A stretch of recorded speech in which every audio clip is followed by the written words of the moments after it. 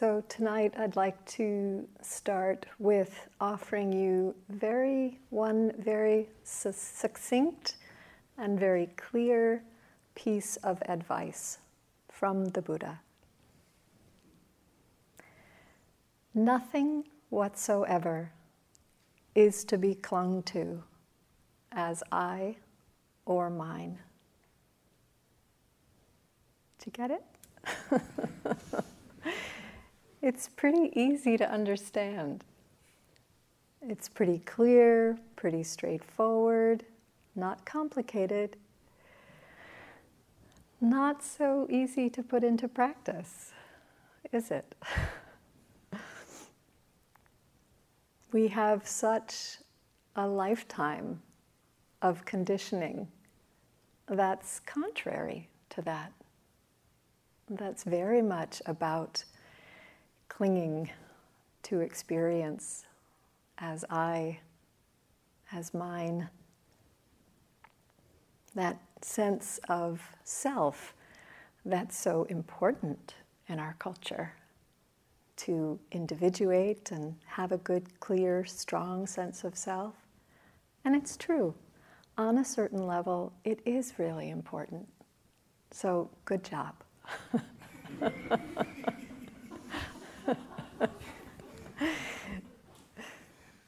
Sometimes I think that we actually do need to have a fairly healthy sense of ourselves or a healthy sort of ego in order to come to this practice and start to so deeply let go of that sense of I and mine. But maybe letting go isn't even really quite the right way to put it, because there's not really a self there to let go of. It's more seeing clearly, seeing through that delusion, that confusion, that illusion of self. So, even though it may not be possible yet to not cling to anything as I or mine, we can, and I believe we are, practicing, training in recognizing when we do that, in starting to see that illusion of self that we create. And this is really important. It's no small thing. There's quite a lot of power in that recognition that we're creating that sense of self, of ownership. The power that I see in it, and I'm sure the power that you have tasted, have experienced through your practice, is that possibility of relaxing the grip of I, or in a way, loosening the energetic contraction of self, of what ends up feeling like self, what we think of as self. So sometimes in my practice, I've actually really chosen to just look at all of those moments when this is happening, when identification with experience is being seen. And the mental note that I like to use for that is selfing. Oh, selfing, selfing. Oh, there it is again, selfing. It's interesting. It's an interesting way to practice.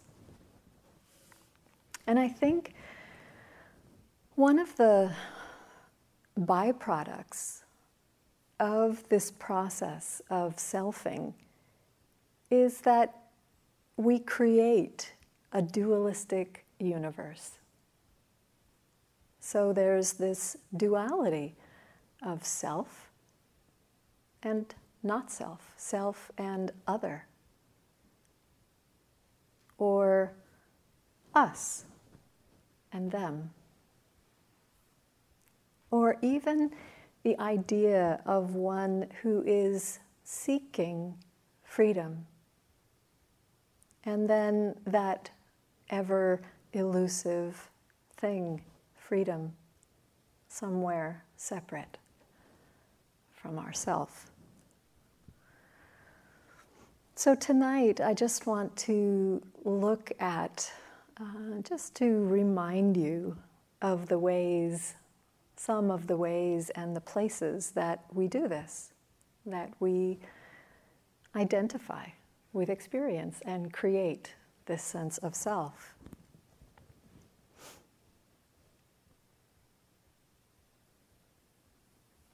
The most obvious, the most tangible on the material level is the body. My body, your body. This form that we take on this planet. It's very hard not to take that personally. It really feels like who we are.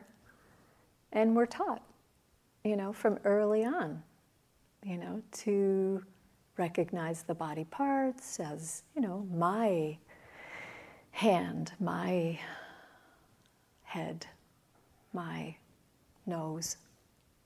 Those games we play with babies.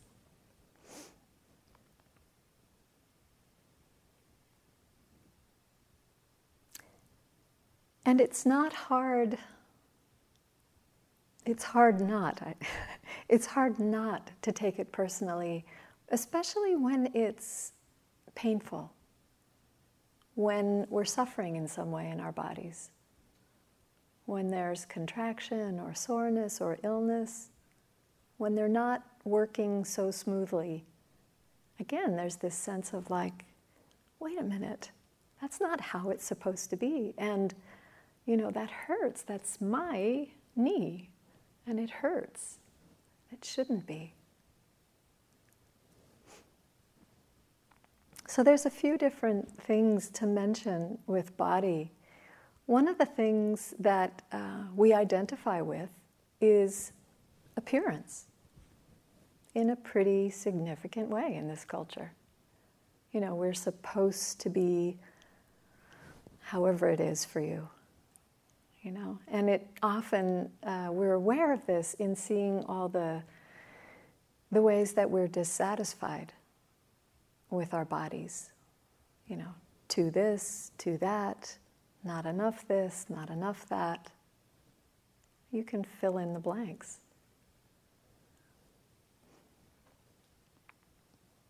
I've found so far that the experience of aging is actually quite a gift in this regard, in this particular area around appearance. So far what I've found is it's, it's out of my control.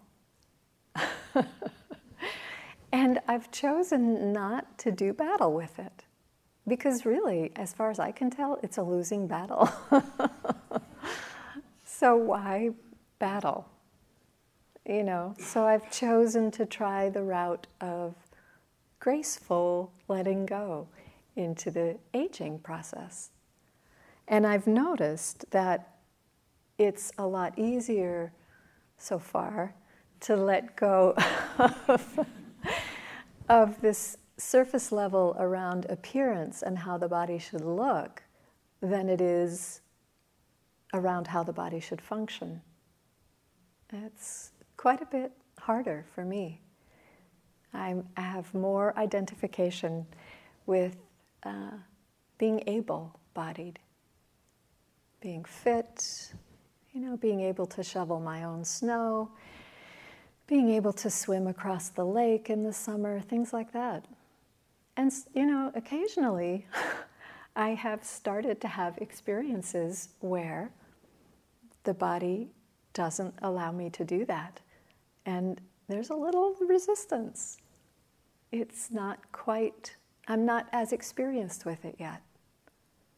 So I hope to practice my graceful aging there as well. We'll see.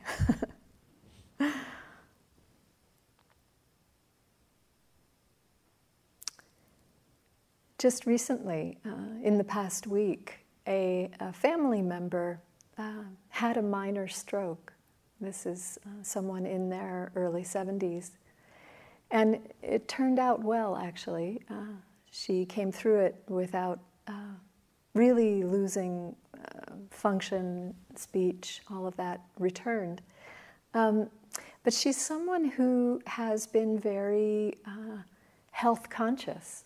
And, you know, she's very fit for her age and active and, you know, does all the right things. So along with having the pain and discomfort and major disorientation of having a stroke and ending up in the hospital for several days, her mind really had trouble, as any of ours might, accepting this. And she really felt that it wasn't right, that she had done everything right. And now this had happened. Why did this happen to her? It didn't make sense.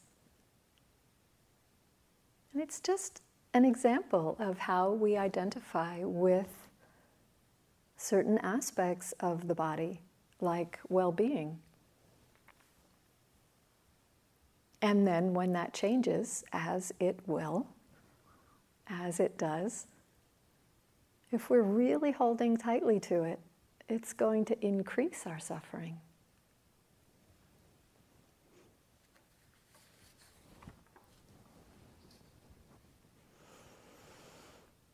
So there can be identification with being fit, being strong, or maybe the opposite.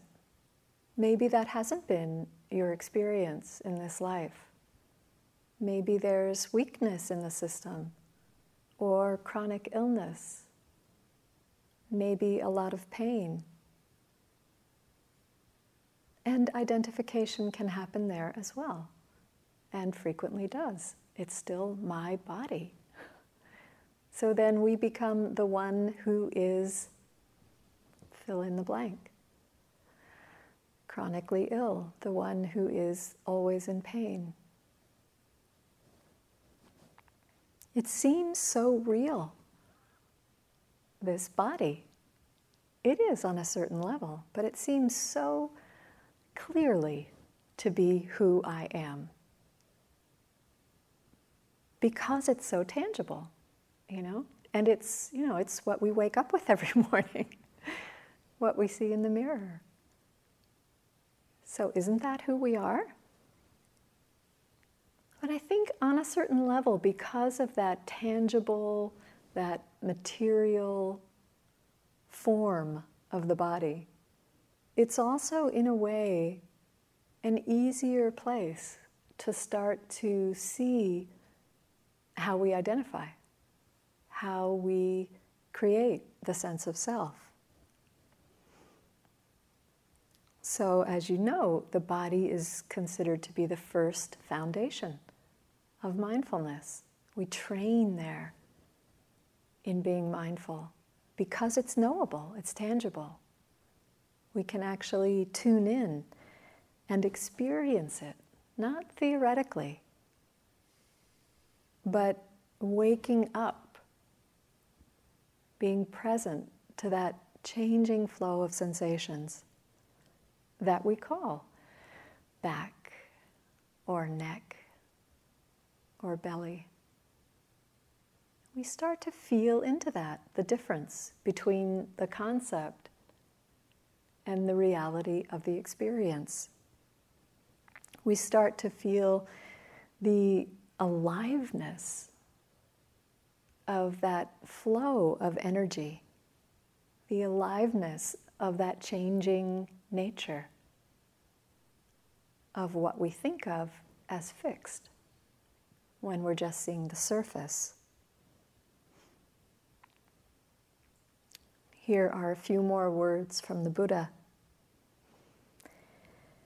It is better to live a single day seeing the momentary rise and fall of phenomena than to live 100 years without seeing this. Better to live a single day really in touch with impermanence, with that change, that flow that we mistake for something solid, something fixed.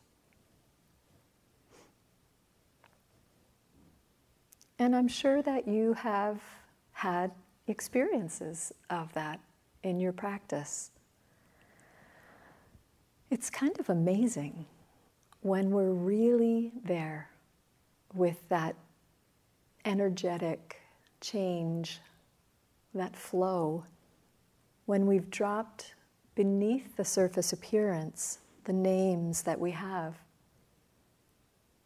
into that flow. At times, the body, the very outlines of the body, can start to seem less solid, less fixed. When we're really in touch inwardly with the experience of simply sitting here in this moment, hearing.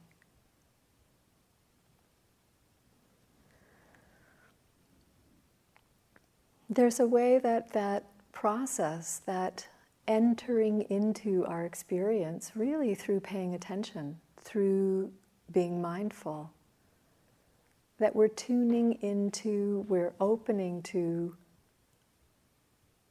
being, the process of being, rather than becoming, which we're so often locked into with our thoughts, our beliefs about things, even our own bodies.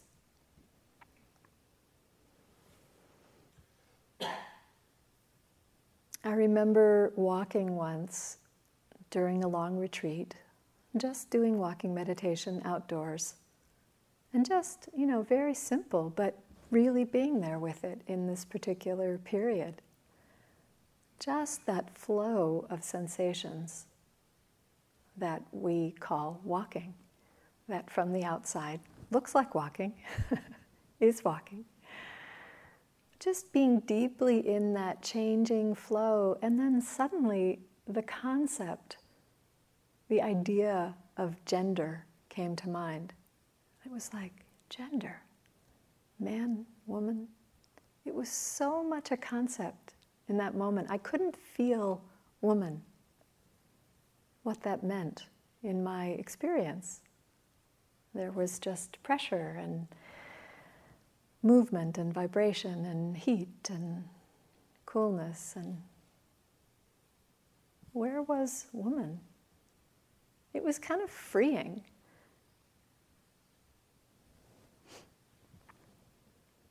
But of course, identification does return. We cling to some piece of our experience, some aspect of it, or we resist some aspect of experience. Can we see that?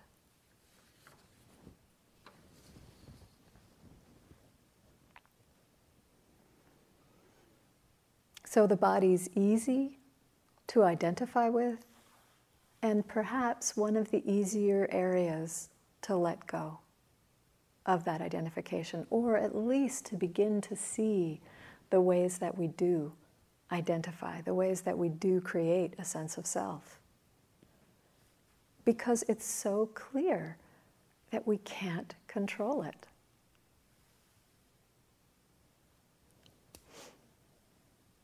And then the rest of the ways that we create a sense of self are all mind-made. So there's this material, physical realm of the body, and then there's all the rest. Well, what about thoughts? I was thinking about Descartes, saying, "I think, therefore I am." And thinking, well, yeah, on an ultimate level, he was wrong. On another level, in a way, it's kind of right, because it's sort of like with our thoughts, we create the self. We create the sense of self, the illusion of self. There was a time, again, from my own experience on retreat, where I just was really noticing thoughts. And what I saw was shocking. It was so disturbing.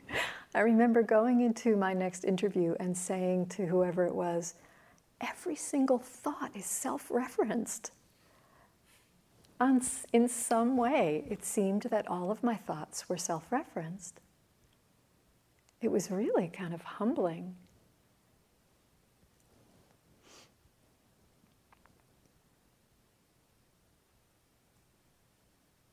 It's amazing, really, when you look at the process of thinking, at the actual experience of a thought. What is a thought? Some words, maybe some images, flashing through the mind. Quick, insubstantial, ephemeral, when we look at them, and totally out of our control. And this is who we think we are? It's interesting that something so fickle can also be so compelling. So there's thoughts that are self-referenced, thoughts that are about who we think we are, about ourself. I happen to really enjoy movies, going to the movies. It's just something I've always loved. And it's kind of like that. When you watch your mind, what's going on, there's often some movie running, and we're starring in it. Only the problem is, we haven't really decided to go to that movie. It's like I haven't read that review and decided that that would be a movie worth my time, that I want to go spend my money on. It's just running in there, and I'm starring in it. And it's so believable. It's so compelling. So, check it out, maybe from that perspective of like, what's the movie today? And maybe it's a romance. And those are kind of fun. Although they can get kind of tragic. Maybe it's another kind of tragedy or drama. Maybe it's a comedy. The comedy can be useful on a retreat. To sort of lighten the mood.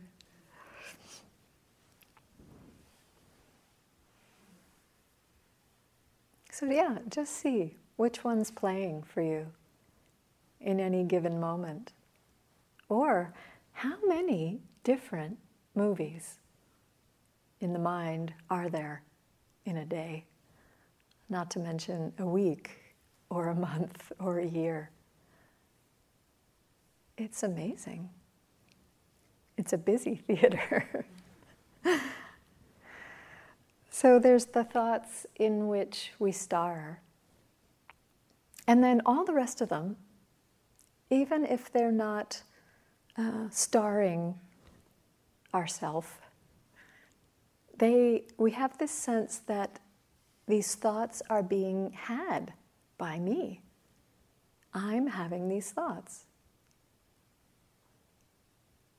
And it gets a grip on us if we have recurrent patterns of thoughts. So maybe, as we start to pay attention to what's going on in the mind, we see that there are particular thoughts that run frequently.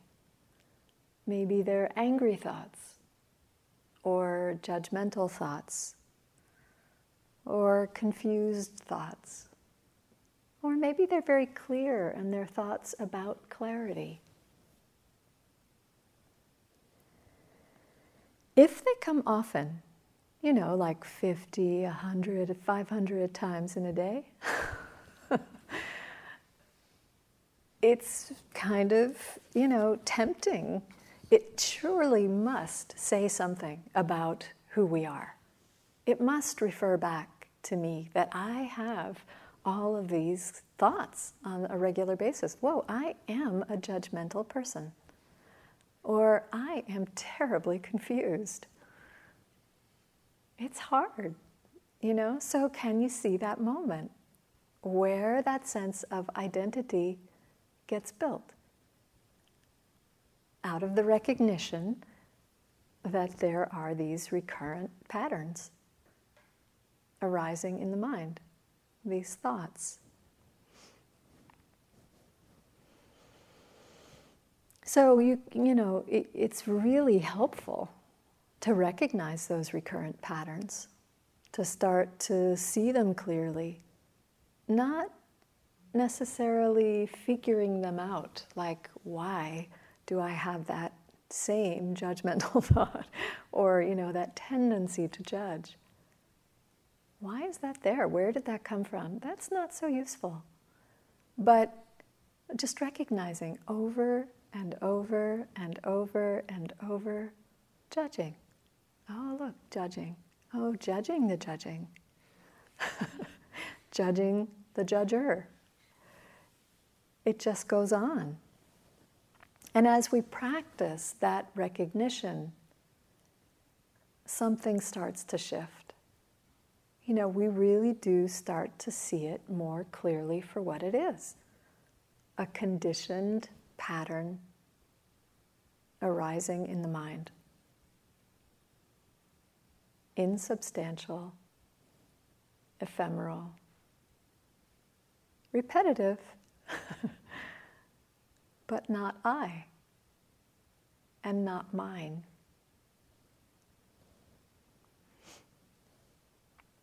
Joseph Goldstein has a lovely way of framing this. He says, thoughts themselves are the thinker. There is nothing behind them. Thoughts themselves are the thinker. We have the thought about it being my thought. Something's wrong with me that I have this thought. There's really nothing there. So that's how we think ourselves into existence, believing that there's someone behind them, someone having them. So being less tangible, less material than the body, they can be harder to see clearly. It takes practice. So to investigate thought, I don't recommend doing it like at the end of the day if your energy's flagging, or if you know your cycles of the day and you're low energy at 3 p.m. It takes some clarity of mind to really look, to really see a thought as a thought.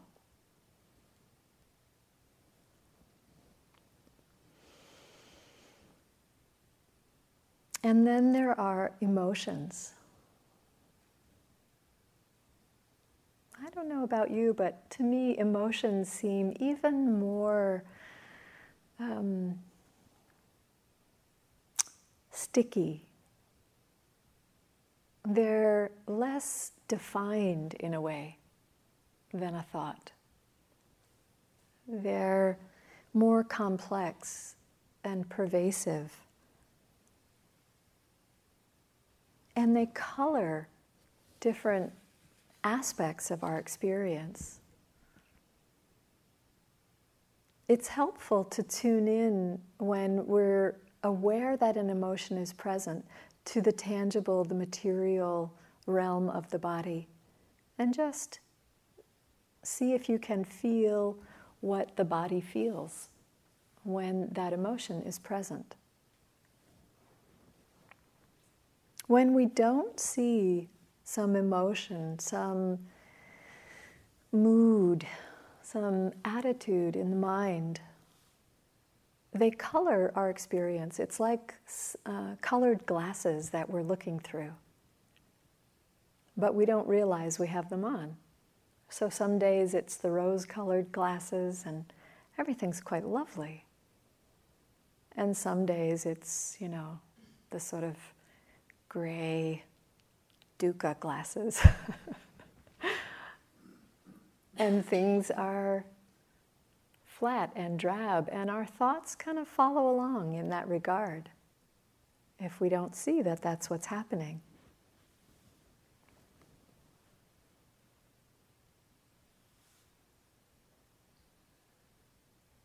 So identifying with emotions, either the negative, which we tend to do pretty frequently in this culture, or the positive, either way. It feeds into that delusion of self.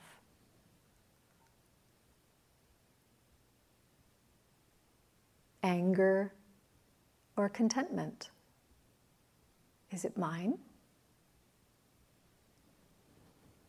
Happiness, sadness, joy or despair, love or hate.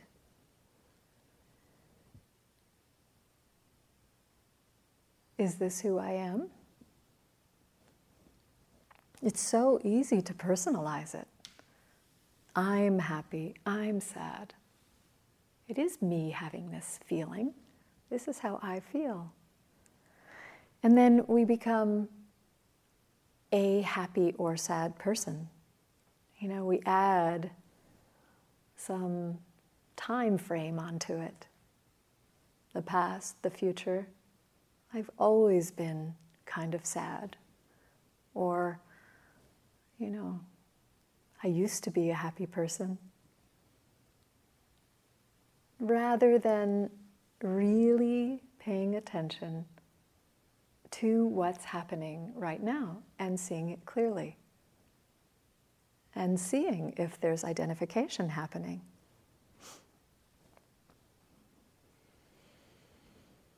So again, with practice, we learn to do this. It becomes more familiar to start to recognize emotions when they're present.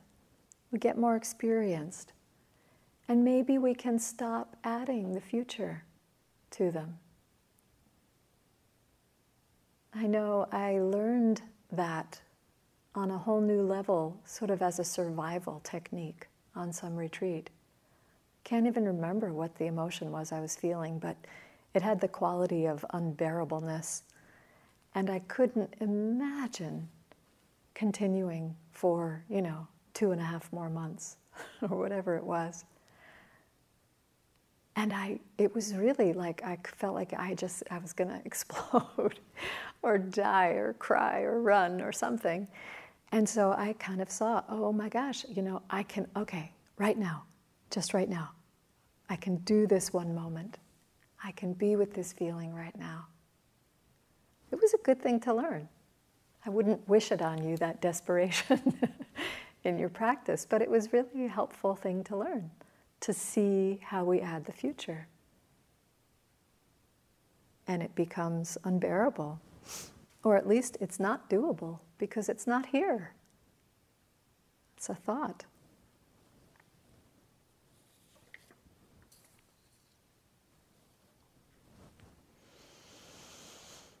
We also see when we pay attention to something like emotions that they have a beginning, they have an end, and maybe they have triggers. Maybe we see that we have some thought, some memory, and then we're flooded with an emotion about that. So interesting.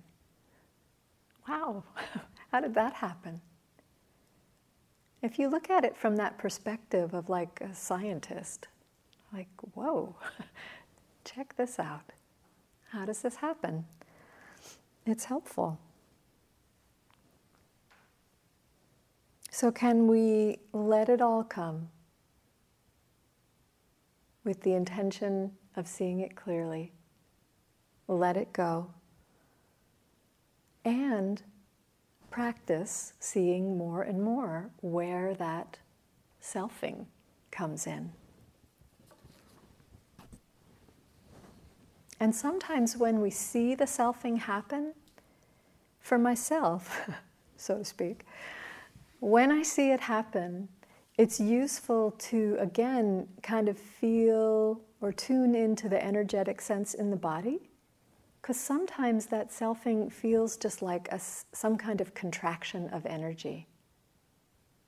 And when I feel it, and really feel it clearly, sometimes I can just relax it again. And the storyline of self sort of loosens as well.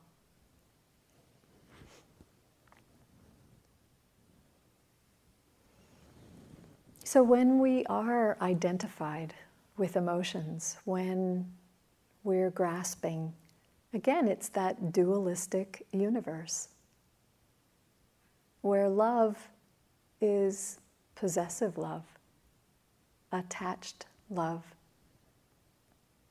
that can so easily flip to hate, to hating our experience.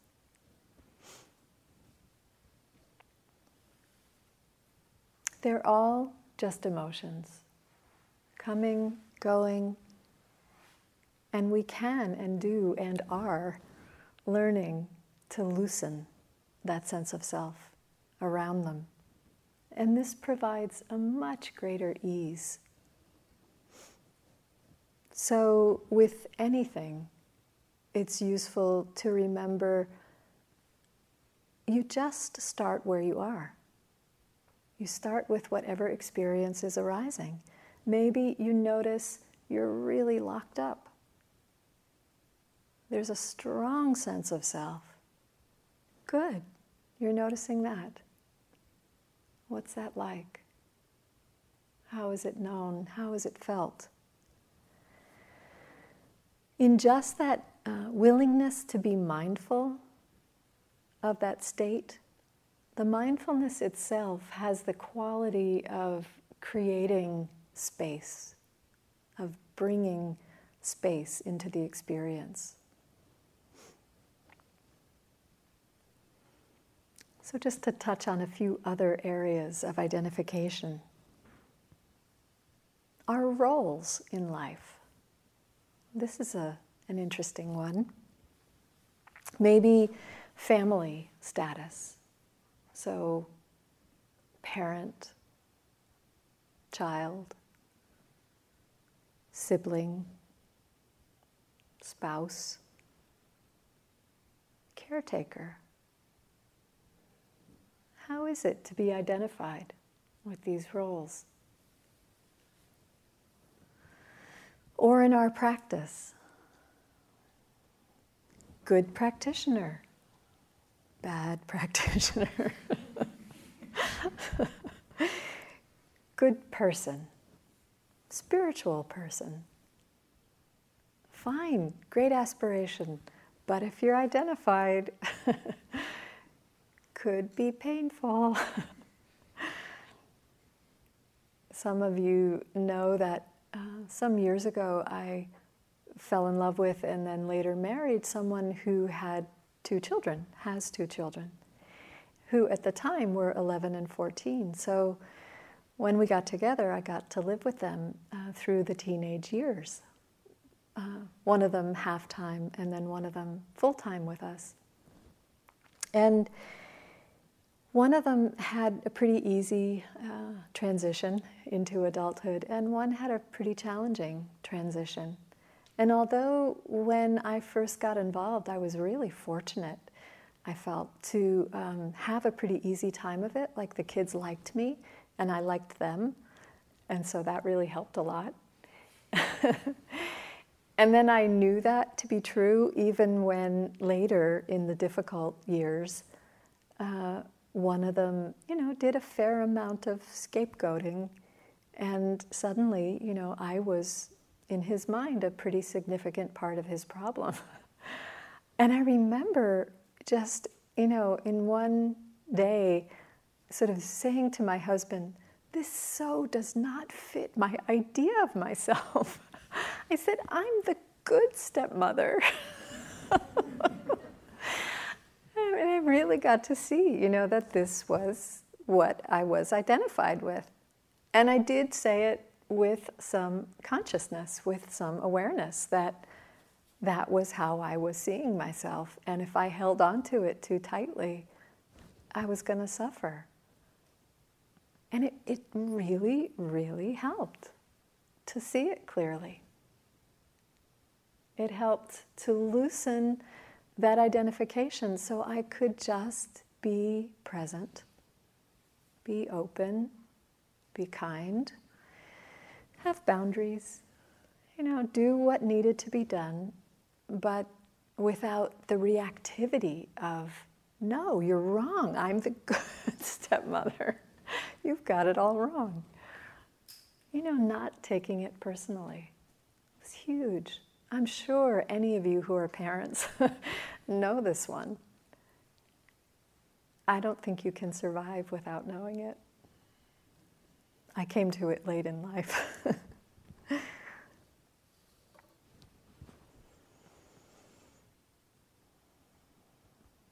I was thinking about how so often we have this yearning to be authentic in our lives. This deep yearning for authenticity. What does that mean? Authentically what?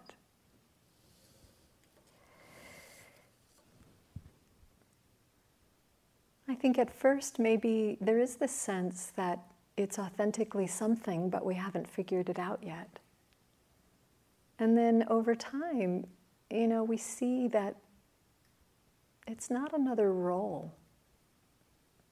It's a way of being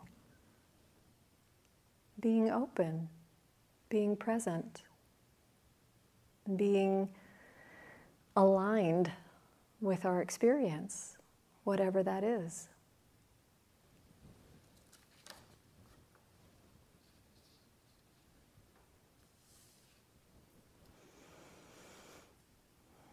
So roles, I was also thinking about ownership,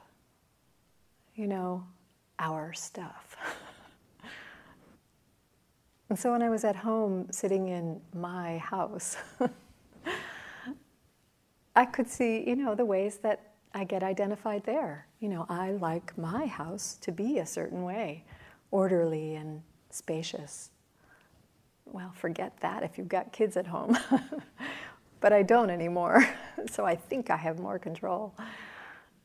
But it's interesting, just seeing the different ways we can identify or have that sense of ownership. My job, that's a big one. It's important, we need to support ourselves, but is it who I am? Is it myself? Does it define me? It's interesting, for years I've done the bookkeeping down the hill for the Barry Center for Buddhist Studies since we bought the property. And anyway, so, I've been a bookkeeper. And then, for some years I've done some teaching, meditation, and so I've been a meditation teacher. And when people ask me what I do, I think, which one shall I tell them? And at first, I could see in the early years of teaching that it kind of felt better to say I taught, although I felt very, very little confidence in myself. It just seemed like a nicer thing to say, like more important.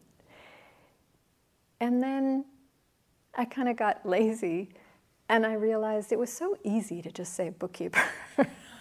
Because you didn't have to explain meditation and go through all of that. So anyway, it's very flexible for me. It changes all the time. But anyway, as I was sitting there in my house, in my living room the other day, thinking about this topic, thinking about ownership, I thought, my car? Do I relate to my car in that way? Is it like my car? And then I thought, oh, glad I thought of the car, because I've been meaning to go out there and see if I can scrape that paint off the bumper, because somebody hit my car in a parking lot and it left this big thing of paint on the bumper, and it kind of looks like I'm the kind of person who drives around and hits people. Because I've got this smear of paint on my bumper, and it looks like it might just scrape off with one of those plastic pot scrapers. So I got right out of my chair and I went outside with the scraper, and it didn't scrape off. But I just want you all to know, I did not hit someone.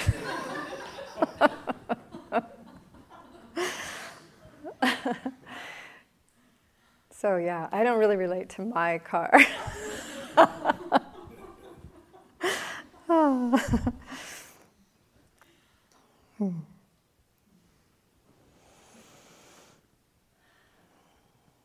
Part of the problem, part of the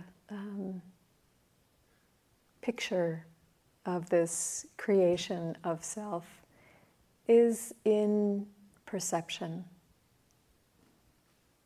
That mostly we settle for the surface appearance of things. You know, you're you, I'm me, that's clear. Susan sitting there, you know, there's a rock behind her, a Buddha on top. That's clear. When we tune in through our practice on a deeper level and experience seeing, what's that like? And then there's the naming of things. It's a little bit different. And mindfulness has this power where it can take us underneath that surface recognition, or perhaps a better way to say it is into the experience. And then we're not separate. It's very alive, vibrant, essence-full. You know, if you really look even at a rock, it has quite a bit more going on than we take at surface glance. I remember an experience of this that was really strong for me on my first 3-month retreat next door, walking around the loop, the 3-mile loop. And there were some beautiful big old trees on the back side of the loop. And on one particular day, I always kind of noticed the trees because I like trees, but I just kind of saw them in a different way. And you know, the words just don't do it. I'm fairly sure you've experienced this in your practice, that fullness of presence and just seeing. And particularly with nature, something so vibrant, so alive, there's a very strong quality of connection. This is a little poem that a friend shared with me, and he didn't tell me who wrote it. I don't know if he knew. It's called Lost. I think it describes this nicely. Stand still. The trees ahead and the bushes beside you are not lost. Wherever you are is called here, and you must treat it as a powerful presence, must ask permission to know it and be known. The forest speaks. listen. It answers. I have made this place around you. If you leave it, you may return, saying, here. No two trees are the same to raven. No two branches are the same to wren. If what a tree or a bush does is lost on you, then you are truly lost. Stand still. The forest knows where you are, and you must let it find you.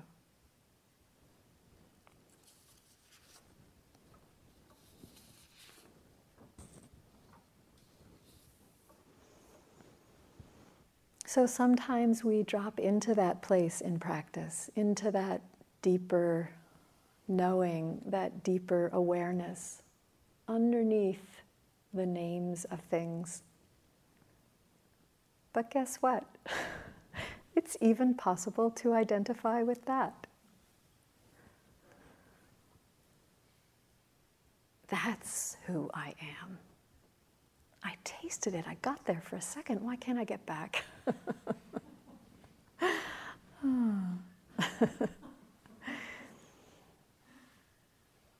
Awareness is aware. Awareness is no more self than this body, these thoughts, these emotions. Check it out for yourself. Don't take my word for it.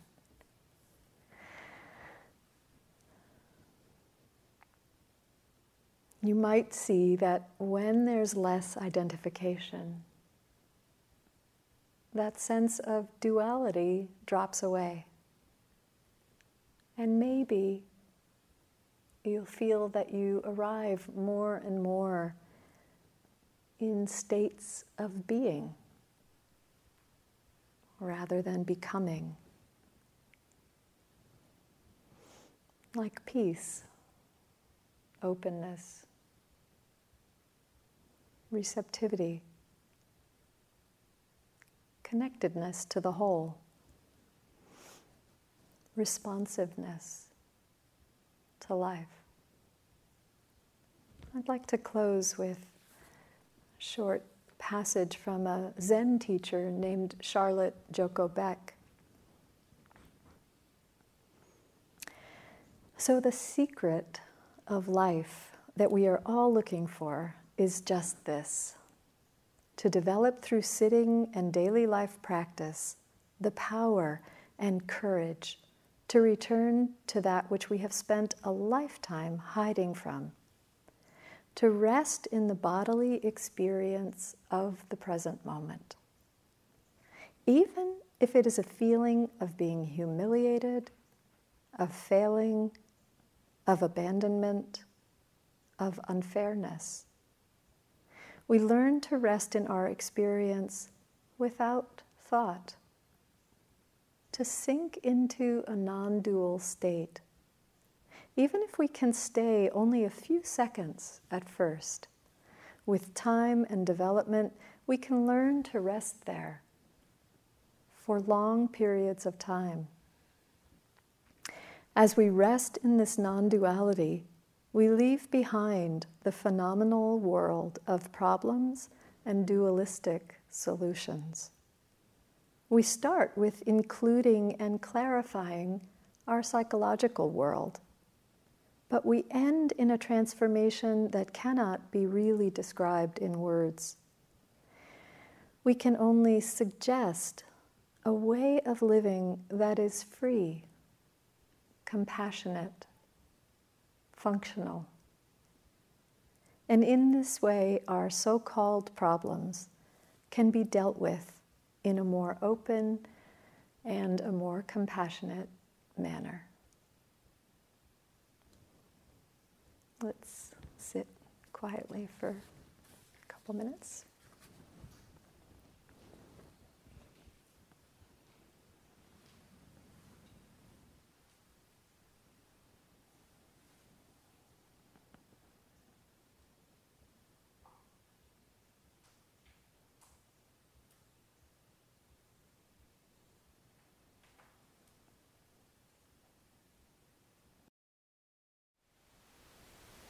Thank you for listening.